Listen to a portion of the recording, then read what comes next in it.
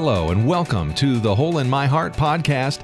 This is episode 94, Marriage and Friendship, How to Do Both Well. Welcome, guys. My name is Lori Krieg, and I am the Executive Director of Hole in My Heart Ministries, and we are coming at you from Grand Rapids, Michigan, and I am alongside licensed therapist, Argyle expert, and my husband, Matt Krieg. Hello. Hey. We also have our producer and the most professional radio voice among us. It is true still, producer Steve. Hey. Hey. But we are going to dive today into how to cultivate healthy friendships as married people. But if you're single, I think that this will benefit you as well. But I really wanted to unpack and explore this. Specifically, what are healthy boundaries to have? How can we be interdependent with our friends without crossing into perhaps codependence or relational idolatry? And to help us with this friendship conversation is our friend of the podcast, Kelly Needham, who, if you guys recognize her name, she was here before, and we were talking before we started rolling that we've only maybe had one other person, two other people, if you include Kurt Thompson in the little double series we did with him, that we've had back to the podcast. But this is such an important conversation, this friendship conversation. And so we're so excited to welcome back Kelly Needham. Welcome, Kelly. Thank you so much, Lori. Matt, I'm so glad to be here with you guys and honored to be part of the few that have been here twice. It's awesome. Few the proud, the HIMH. But for those of you who perhaps don't know Kelly or didn't catch that episode on codependency, which was one of our more listened to ones of last year, but she is an author, speaker, and blogger. And if you recognize that last name, she is married to Christian music artist Jimmy Needham. But her life goal is to convince as many people as possible that nothing compares to knowing Jesus. So I am excited to unpack that further.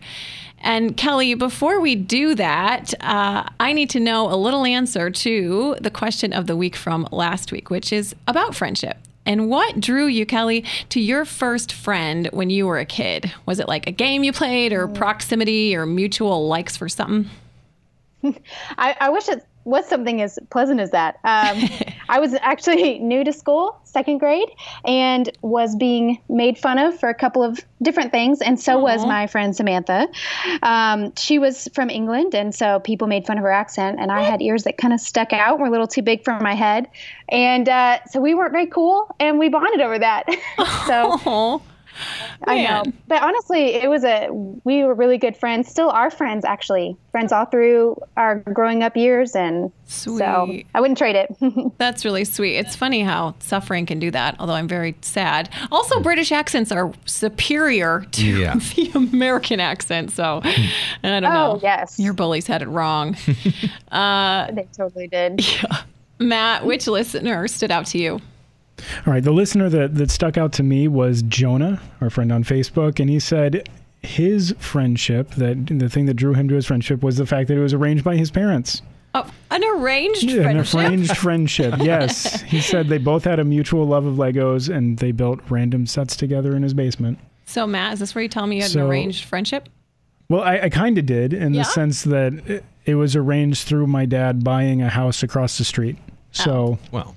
All right. A little stretch, but I mean, I'll take it. It's, for me, it was mostly proximity. I mean, he was across the street, and then he basically just lived at our house every day through high school. Steve, how about you? Well, I like what Danny shared with us. When I was a kid, I was always drawn to the most athletic kids in school. I think I literally picked my first best friend based solely on the fact that he was the fastest kid on the playground. I guess subconsciously, I hope that some of their talent might rub off on me.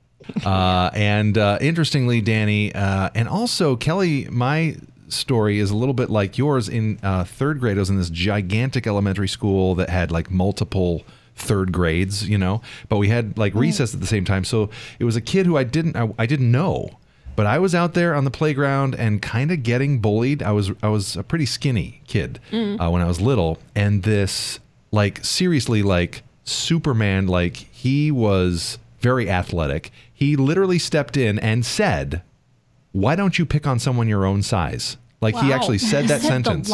He said that line. And I was like, I don't know who you are. You don't know me. But these kids went running, and me and Jimmy Scoggins is his name. We were best friends from then on until I moved out of that state a couple of years later. But yeah, we were like inseparable after that. Oh, that's so sweet. That's awesome. I appreciated this answer from listener Jessica on Instagram. What drew my childhood best friend and I together is the first time we were playing on the playground together. Through conversation, we discovered that we were both in the same Christmas program that year, even though we went to different churches, and we even had the same role in the Christmas play. So we both knew the same dance, and I believe we ended up doing this dance on the playground together because we were weird and we didn't like playing sports or anything outside. That's cute. Well, my first friends were Kelsey and Amber, and I knew them at church, and you just kind of sit by each other in church Sunday school, and so that was automatic friendship. And then we did the church play, and I remember I was the letter P. P is for peace on earth. That was the start of my line. And so Amber is still one of my dear friends, and she was on this podcast way back.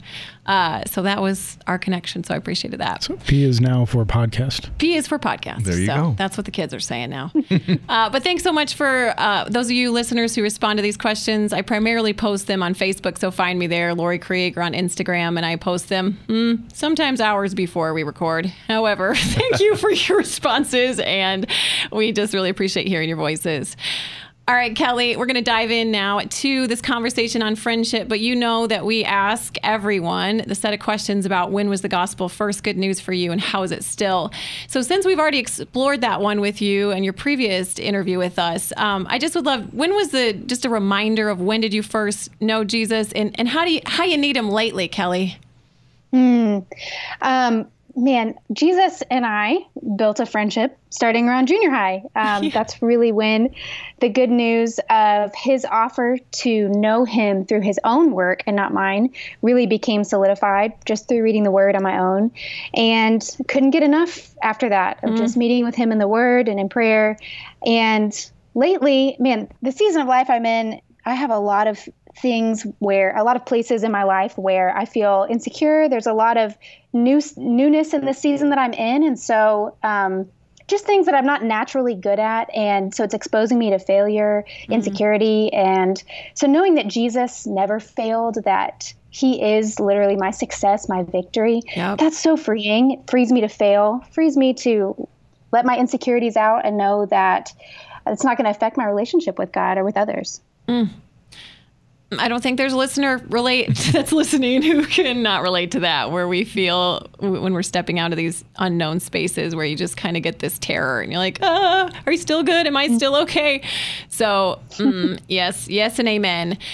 Okay, so you wrote a book called Friendish, and you're really unpacking just healthy friendship, unhealthy friendship, and I alluded to relational idolatry, which in the last time we talked about that as codependency, but really it's putting people above God. Why did you choose to write this book? Well, two reasons really. I wrote this book because I love friendship, that my friendships with others have really formed and shaped me. I wouldn't be who I am today without them. I wouldn't be able to live life today without the good friendships I have. And it also was the resource that I feel like I needed about 10 plus years ago, when I was seeing friendships around me that looked good, but had some negative side effects coming out of them. And again, because I loved friendship, I was like, what's going on here? We need to, how do we fight for healthy friendship? And I kept looking for a book that would address some of those things and couldn't find it. So I started doing my own research and study, and that's really the genesis of this book. Why is it so critical for right now? Why do you feel like 2019 needs a friendship book? Yeah, I think there's a few reasons. I would say everything from the fact that we have the largest single population in our nation that we've ever had. And so more and more for adults who are walking in singleness, those friendships really are the baseline of their community and stability in their life. And so it's important. And also, there's a lot of new messages being portrayed by our culture about friendship, what it should be like, what we should expect from it, new versions of that that we're seeing in movies and magazines and all sorts of things. And then mix that in with some of the confusion about sexuality. And I think it's just a storm for a lot of confusion. And also, we really need friendships right now. So it's important for us to figure this out. Yeah, it so is. Okay, so let's unpack that a bit there. So what is the difference between marital friendships? So you hear people, my husband's my best friend, or, my wife's my best friend. Like, what's the difference between that friendship and non-marital friendship? Well, this may sound really super simple, but in a friendship with your spouse, you're in covenant with them. You're in a marriage covenant. And so within that covenant, there's a sense of ownership. You belong to one another. There's exclusivity in that covenant, that it's just between a man and a woman. There's no one else involved in it. And so that breeds a healthy jealousy, that I should feel jealous if a woman is hitting on my husband, right? That's a sign that there's health there. If I'm like, well, whatever, it's fine, that's not okay. Yeah. And in a friendship with someone who we're not married to, those things are not there. There is no ownership. I don't own my friends. There should be no exclusivity there, that it's just me and them. We should have, be open to new friends joining, and we should be open-handed with them, again, because they don't belong to us. And they're really ultimately responsible to God, who they're in covenant with, through Christ, and also to any spouse that they're married to. We need to be open-handed with them so that they can be obedient to those covenants that they're in. And so that's really the primary difference, is that covenant nature in the relationship. So what about people who now are like in covenant relationships, in friendships to each other? What do you say to that? Because they'll allude to this Jonathan and David covenant that they made with each other. How would you respond to them? Well, what I would say about Jonathan and David's covenant is that it is descriptive of their situation. It's not prescriptive. So the Bible doesn't at any point use their covenant and say, therefore, you do likewise. It's a narrative. It's a story. And if you look at their story, I think that the only reason they could be friends is because of their covenant, because their families are at war with each other. I mean, it's kind of Romeo and Juliet-esque that David is a literal threat to Jonathan. Jonathan is next in line to the throne because his father Saul is king, but now David's been anointed king. So David has every reason not to trust Jonathan because of his father, because of his place in the kingdom. And so there's a lot of really unique things happening in Jonathan and David's lives that really make that covenant super necessary for them to be able to trust each other. Okay, that's interesting. And I did read, because I know that in your book, in the last chunk, you really do unpack a lot of the Jonathan and David relationship, and just for how and why that's not necessary. That's not a marriage covenant, and that's again descriptive as opposed to prescriptive. Right. So, okay.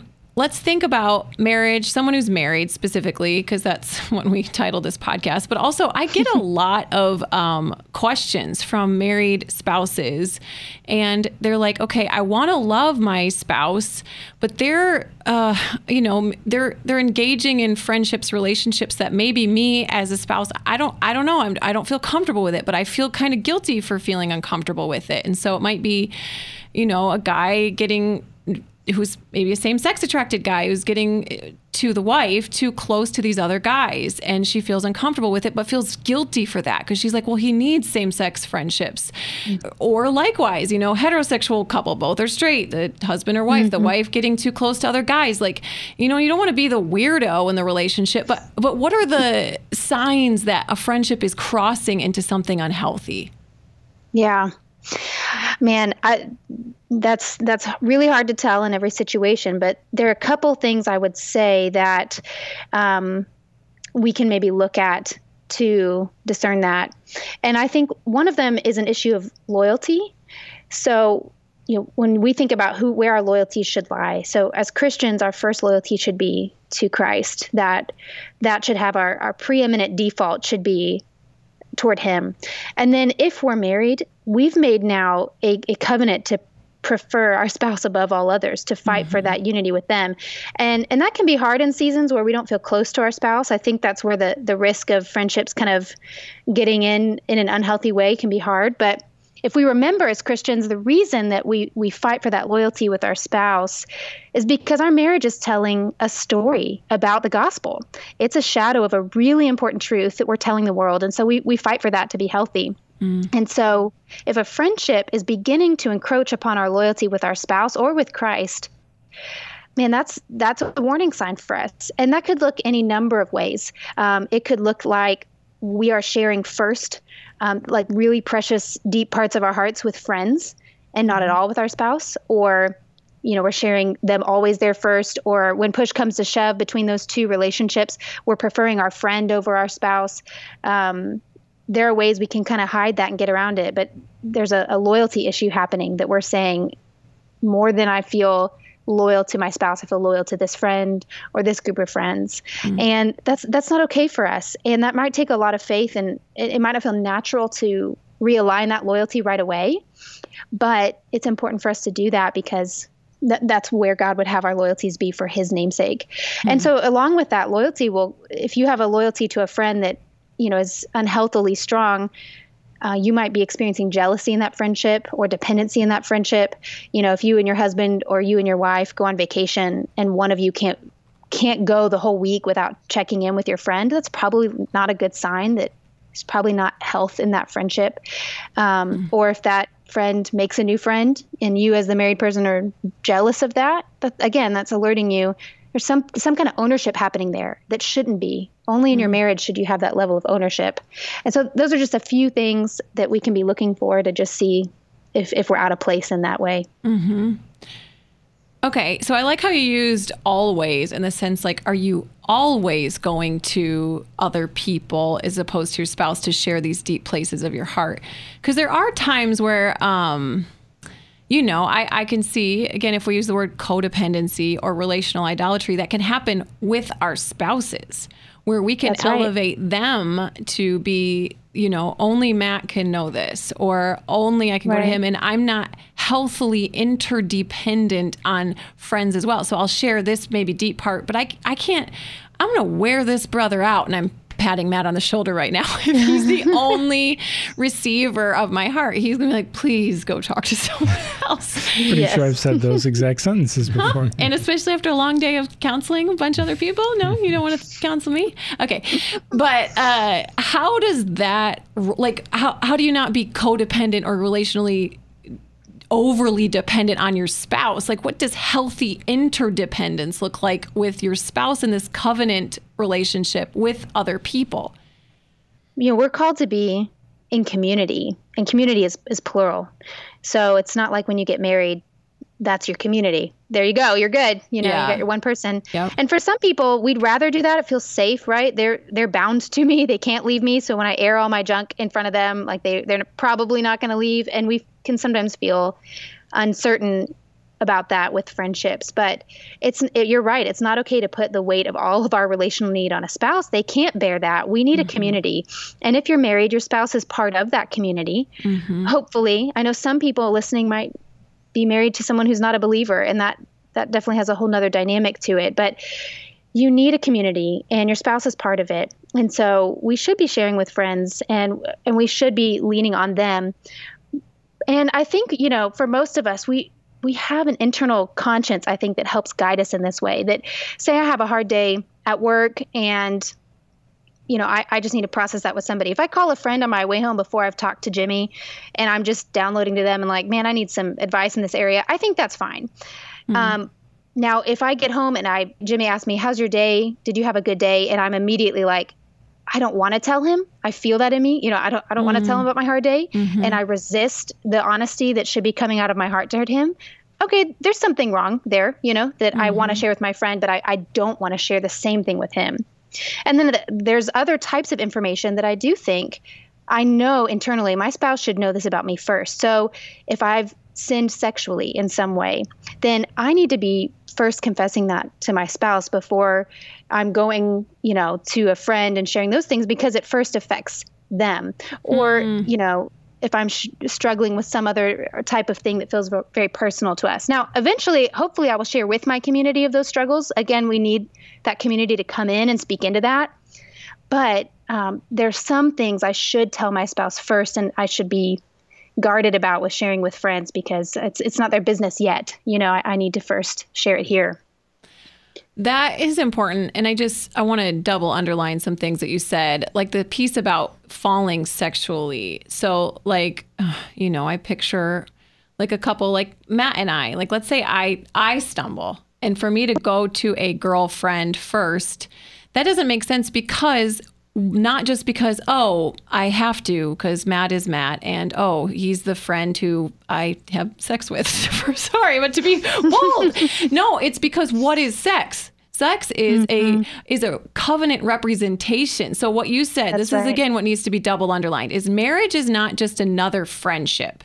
It is a covenant, and it is a metaphor of the oneness Christ wants to have and does have, and this already not yet, oneness with the church. And so underneath that, the sex piece is that's where Matt and I model, as we work on our metaphor inside of a metaphor, how Jesus covenanted to us whole body on the cross. That's what sex is. And so for me, if I fall or stumble in a sexual way, or if Matt does, I'm breaking covenant with Matt. I'm not just doing a regular old sin. Like we've damaged the metaphor here. And so for me to take it outside of our marriage covenant relationship, that's doing extra damage. I got to repair it here first. Does that resonate with you? It totally does. Yeah, it's an issue of I've sinned against God and them, and so in that order, I go to them both, right? And I ask for grace in both those areas and seek restoration. And sometimes it doesn't need to travel further than that. But I do know for some people that I've walked with struggling with really addictive, whether it be pornography, fantasies, all sorts of other things, they have had to employ the help of community. But it's first coming out of, I need to be on the same page with my spouse in this struggle, that they need to know all of it. They need to be in it with me and be part of the helping of making that decision. Sometimes you have to ask permission from your spouse because it affects them. Hey, is it okay if I share this with a small group of girlfriends or a counselor or someone else because I need some extra help and truth and wisdom? But you're just honoring the fact that they are involved, whether they want to be or not, in our sexual issues. When we're married, your problems are my problems, right? And so it's good for us to honor their position in that way and not subvert their position and allow a friend to be there. I'm thinking right now, though, I'm sure there's some people listening who are like, my spouse is not safe to receive my sexual struggles. And that I just want to look at them and say, I see you and I get it. And I read this somewhere, and I don't know who said this, but so perhaps you can't go to them because if you say something, if, they're not a believer or they're just extremely unhealthy, it's going to end up perhaps even violent for you. So to go to a spouse, but again, this is the part I read, your heart is in a posture of, I am hopeful for one day for you to be able to be this covenant one flesh metaphor. So your heart isn't middle finger your spouse, forget you, I'm going to go to my friend. Your heart is still even in a posture of hope and prayer that one day they'll be able to be safe. But then you're telling your accountability person or whomever it is, not with a spiteful words, either self-hatred or hatred toward your spouse, but with openness toward them that one day they'll be able to be that person. Totally. It's a hoping and longing always for reconciliation, but understanding that sometimes because we're in a fallen, broken world, that can't happen in the fullest, truest way that we want right now. And you do have to exercise wisdom. But hopefully the heart posture is, I'm hoping and praying for my spouse to become a safe person, that we might walk out this covenant in the way it was intended. And, that we're praying for that. Like you said, we're not trying to walk in cynicism or giving the middle finger. We're fighting for that in our hearts, but yet still going, I have to have accountability here. I'm going to go to somebody, and I'm going to ask them too, please pray for my spouse that God will help fight, make us more unified and fight for that. I'm really glad that you went there, because as we were having the conversation, I'm automatically like thinking about clients that are coming from either a trauma history or, whose spouses might be emotionally, spiritually, if not physically abusive.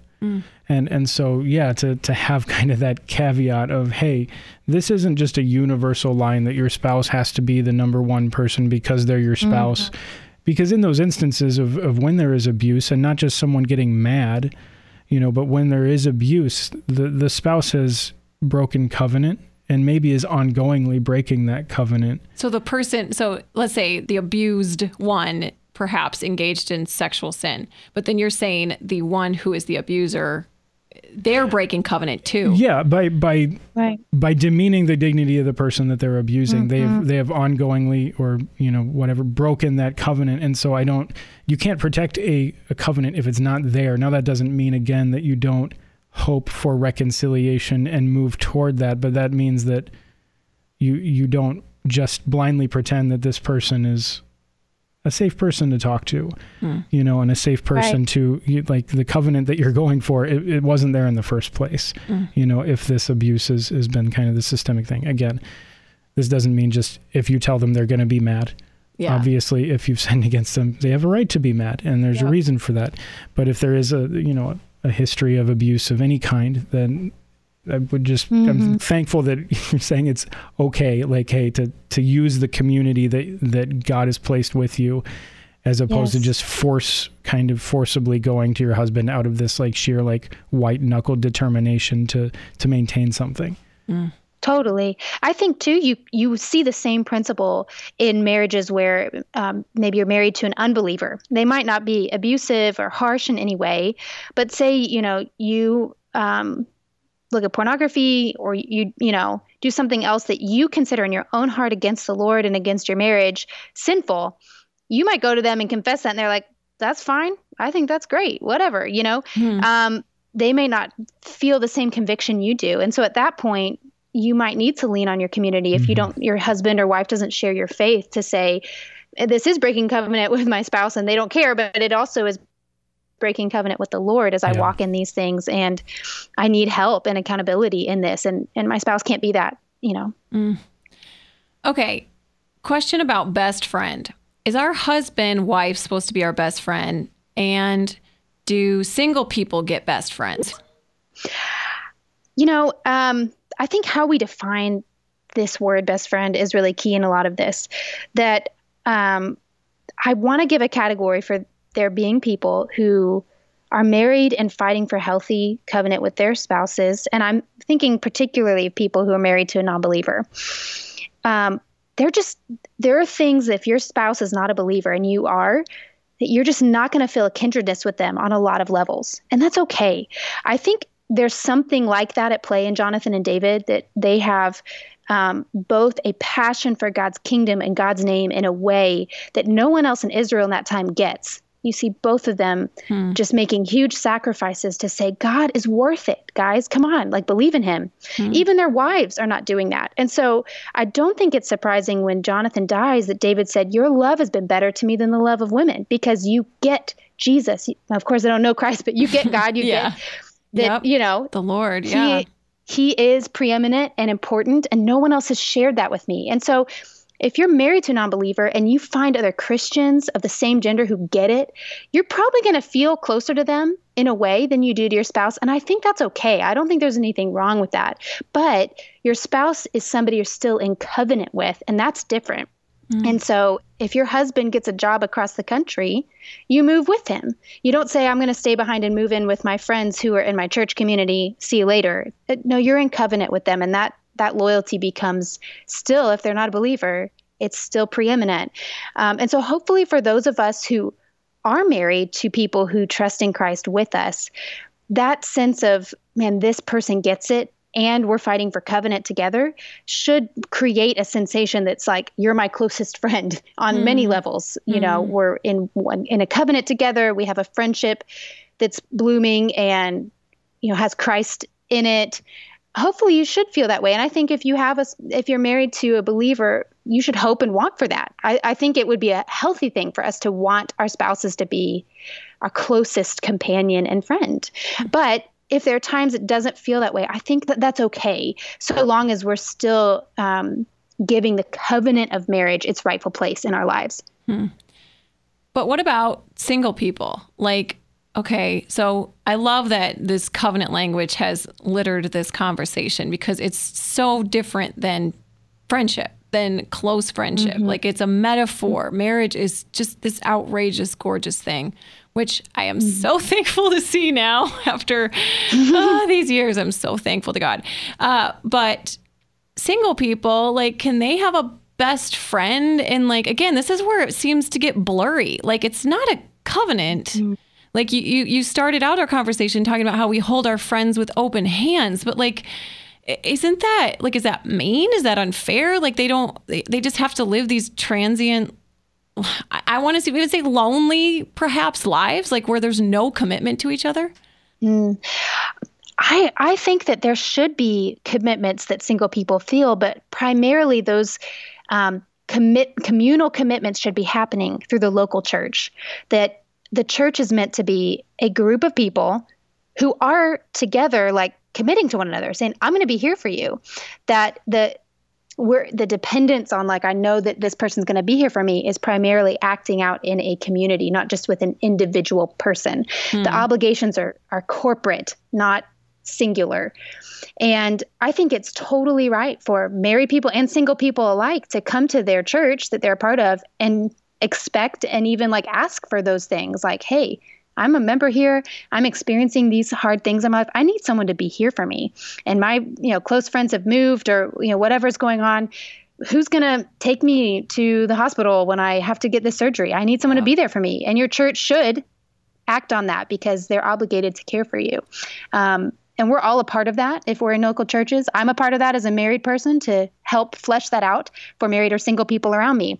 So I don't think the word best friend is wrong, but I don't think it's right that we build covenants into our friendships. I don't think you see anywhere in the Bible a case being made for that. Again, I think Jonathan David is really unique. Most of us don't need a covenant to like make a friendship happen because our families are at war with each other. So for the average person, we don't need that. And I don't think that condemns single people to loneliness or just missing out on something huge. I think if we believe that, then what we're admitting is that we think marriage satisfies preeminently in our hearts. And it doesn't. Marriage is a shadow of the real thing, of union with Christ. And for the single and married person, we have that. So the single person has the reality that the married person is shadowing. That, hey, you're one with Christ. You have him. You have the real thing. We're just in the shadow over here. We're trying to shadow it and picture it. But the real thing is yours in Christ. And that's what really fulfills. That fulfills the married person and the single person. So they shouldn't be more lonely. And the married person shouldn't be lonely, not because they're married, but because they have Christ. Yep. That's really important. I'm just picturing some of my single friends who I just admire them so much. And the healthiest ones, from at least my limited perspective, are those that are modeling exactly what you're saying. Because they're essentially a metaphor too. We're a metaphor of Christ and the church being one, but they're a metaphor of how we're all going to be in eternity. That they're married to Jesus, which we roll our eyes at that because that's what, that was like code for I don't want to date you in Christian university. I'm just dating Jesus. But it really is true. And so I feel like the single people that I admire the most, they have this peace on their face. And they talk about Jesus with such richness, like he could be in the room. And in so many ways, like he is. But they know him. And it stirs this hunger in me to know him like they do. And simultaneously, as they talk about Jesus like that, I sense in their relationship to human people, to the church, is commitment, but not grabbiness. I think, unhealthy married and single people, they grab the throat of other people and say, you complete me, church. You fulfill me. It's like, instead, and again, this is very anecdotal, but it's instead hands open, these healthy single and married people, to friendships and relationships around them of, will you join me in this? I am so complete by Jesus, but will you join me in this? This is an awesome opportunity. That's right. Really, in some ways, the married person and the single person are a parable to one another. Yep. That the single person is preaching to the married, hey, Christ is enough. He is fully sufficient to satisfy you, to complete you, to bring everlasting joy in his presence. And the married person is preaching to the single, hey, how me and my husband are one and how we are committed to another. Christ is that for you, that you are one with him in the same way. Even if you don't feel it today, this is a parable to you. And so we're really preaching to each other. We need both examples because marriage doesn't satisfy. Singleness, being free of all those commitments, doesn't satisfy. Christ satisfies. And we're both telling that parable, that story in a different way. So stinking good, Kelly. That is so good and so needed. Again, this message is critical for right now. So if I'm thinking about, we keep seeing statistics and surveys and things like that of this is the loneliest generation. We're so lonely, lonely, lonely, lonely. So if someone's listening right now and they're like, maybe even scared to reach out for a healthy friendship because they know perhaps they've done things like reached out to one person and they over sucked the life out of them, or the person failed them. And so now they're listening right now and they're feeling maybe alone and lonely. And they hear you painting this gorgeous picture of how the church needs to come alongside them. What's a step they could take right now as they're listening? They're like, people are scary and they burn you and I'm unpredictable because I overly depend on people. Like, what could they do right now? What could they do today? Yeah, I think the first thing that I would say in how do you build that healthy community is remember that your loneliness is primarily alleviated in Christ. And I know that's really hard to believe, but you see Adam in the garden, not lonely before Eve is created, but alone. Yeah. It's not good to be alone. But he's not lonely. He's with God in God's presence. But God says it's not good for you to be alone. And it's after Eve is there, when sin enters the picture, that they are lonely, that they are removed from God and from one another in isolation. And so loneliness came as a result of sin, not aloneness. And so when we think of our own loneliness, I think part of the reason it's so prevalent is we're looking to people as the only and primary solution to our loneliness. And I would say, if we will first take that ache inside that just feels like a weight, so heavy and real, if we will start taking that to God and say, God, I don't believe that you're enough. I mean, that's how we honestly feel most of the time. You're invisible. I can't see you. You can't talk back to me. You can't hug me. God, I don't know if I believe you can be that for me. Will you change my mind? Will you help me? And I'm going to come to you and bring my loneliness to you. And then I'm also going to believe that it's not good for me to be alone, that is a statement you have made about my humanity. It's not good for me. So even if I would prefer to be alone because it feels safer, I'm going to take a step of faith and I'm going to call somebody up. I'm going to plug into that church and commit to it, though I've been avoiding it. Or I'm not going to wait for someone to initiate with me. I'm going to reach out and know that I might not get the response I wanted, but I'm going to choose in faith to believe that what you say is right about me. It's not good for me to be alone. And I'm going to call that friend up and say, hey, can we go to coffee? I'm not going to put all my eggs in one basket. I'm going to just go, I need a community of people.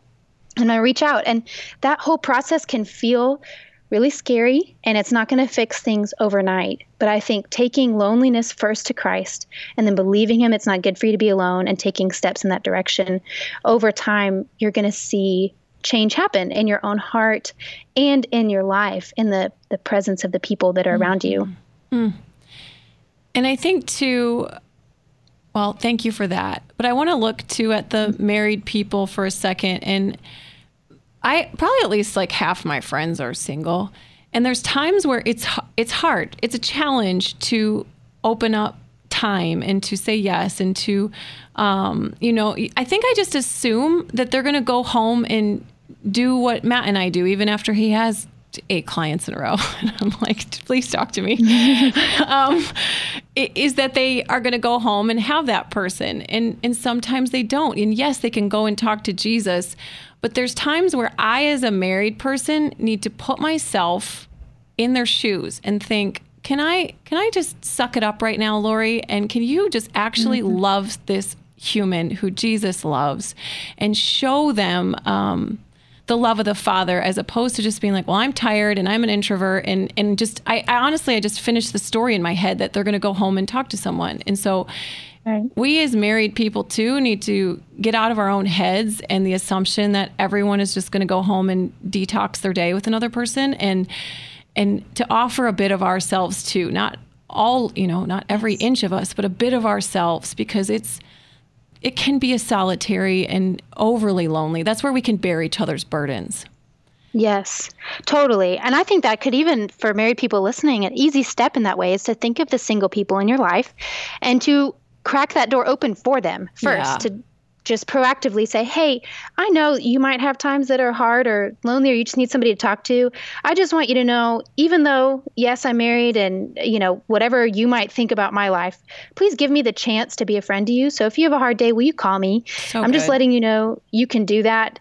And if you're single in the room and you would like to do that, you have to remember that no one can read your mind. Like, no one knows when you've had a rough day. Only you know that.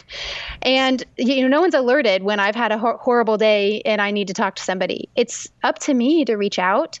And so there's two parts to that working well. And so married people, we can open ourselves up and say, I need that. Single people, ask for that. Yep. So good. Kelly, I'm so thankful for your voice and your heart and your Jesus focus and this book. So thanks so much for opening all of those pieces with us today. Yeah. Thank you so much for having me and talking about this really important topic. So important. So guys, you who are listening, we are going to connect you to this book and to Kelly's Instagram and Twitter and everything so that you can connect with her. And so she also blogs. She writes some really beautiful things. And so I'm going to connect you with that so that you can connect to her. And guys, hey, just thanks so much for your reviews that you post on iTunes. They help other people to find us. Those 5 stars, we sure appreciate that. But really, honestly, your words are the most encouraging. Some of you take time out of your day to email us just gratitude or prayer requests. So feel free to keep doing that. We are praying for you, and we just receive and love just hearing how this podcast impacts your heart. So, question of the week for next week. What was your favorite school lunch? Either packed or the hot lunch variety. What's your deal, guys? What did you like? Matt and I got hooked on Dunkaroo conversation today, so we want to hear. Was it Dunkaroos or Lunchables? Those were pretty fancy growing up. Did you have Lunchables? You didn't have those, Steve. No, I'm too old. You pack them for your kids? Or you like, yeah. Well, that was generous. We did at times. It wasn't a regular thing. Oh, okay. All right. Well, we want to hear from you all. Just hit us up on the Instagram, the Facebook, sometimes the Twitter. Again, I'm hanging out on Instagram and Facebook more. But thanks so much for listening, guys, to this really important conversation. And for all of us here at the Hole in My Heart podcast, we will see you next week.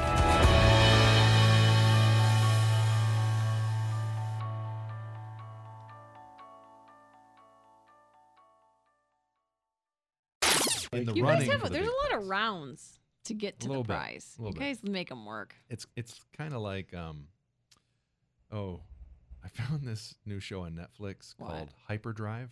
What's Hyperdrive? That's the one that we saw the preview of. It's like crazy car obstacle course. Yeah. Yeah, and I said 0% of me wants to watch that. Steve's watching it. Oh man, I finished, man. I burned through that thing. What? Yes. And Kelly did, or just you? Just me and a couple of my boys. It's like American Ninja Warrior meets The Fast and the Furious. At 0% still. Right, Still at 0. That's not selling it for you. Matt, where are you at? What percent? I'm probably at 5%. But it's got that elimination component to it where they get, layers keep coming of back. Elimination. Right. Well, anyway. But there's cool cars. They have to like soup them up. Yeah. Is that the word? Soup? Yeah. It's their own cars that they have invested and put all this. By the end of it, because they do it so many times. They look like trash. Oh, man. It's like they had a demolition derby with really nice cars. One guy's got a Lamborghini. No. Okay, so now I want to watch it. Okay, now I'm a little interested. Listen, I want to see cars get wrecked. There's drifting. Lambos are not built to drift. They are they're locked in. They are huggers. They're road huggers. So this guy. How do you know this? From watching the show. I'm not a gearhead, but I mean, just the stance of the car, the width of the wheelbase, everything. I mean, they are they're built to handle and be. They're 4-wheel drive. Oh, I didn't know that. Yeah, I didn't know that either. So they've got this Lambo, this switch where he can turn it off, and only have the Those rear wheel Burguinis. drive. Those He can guineas. turn only the. He was saying an important thing. No, it's- Sorry, you can go it's ahead. totally fine. You just He kept is saying very Lambo. rejected. All I'm right saying- now. I'm sorry. Tell me the I have story. a core need, man. Yeah, I have for a to core be need seen. for you Continue to the story. understand what I'm saying Yeah. about Lambos. Yep. Lambo. Yeah. So Lambo anyway, Calrissian. You're still not seeing he's him. coming back in the new Star Wars movie. Is he? Yeah, he's in the trailer. Is it Lando? It is. Okay, I knew things. All right, we should Kelly call. says that she's ready to go. Okay. So let's dial her Let's up. do it. Here we go.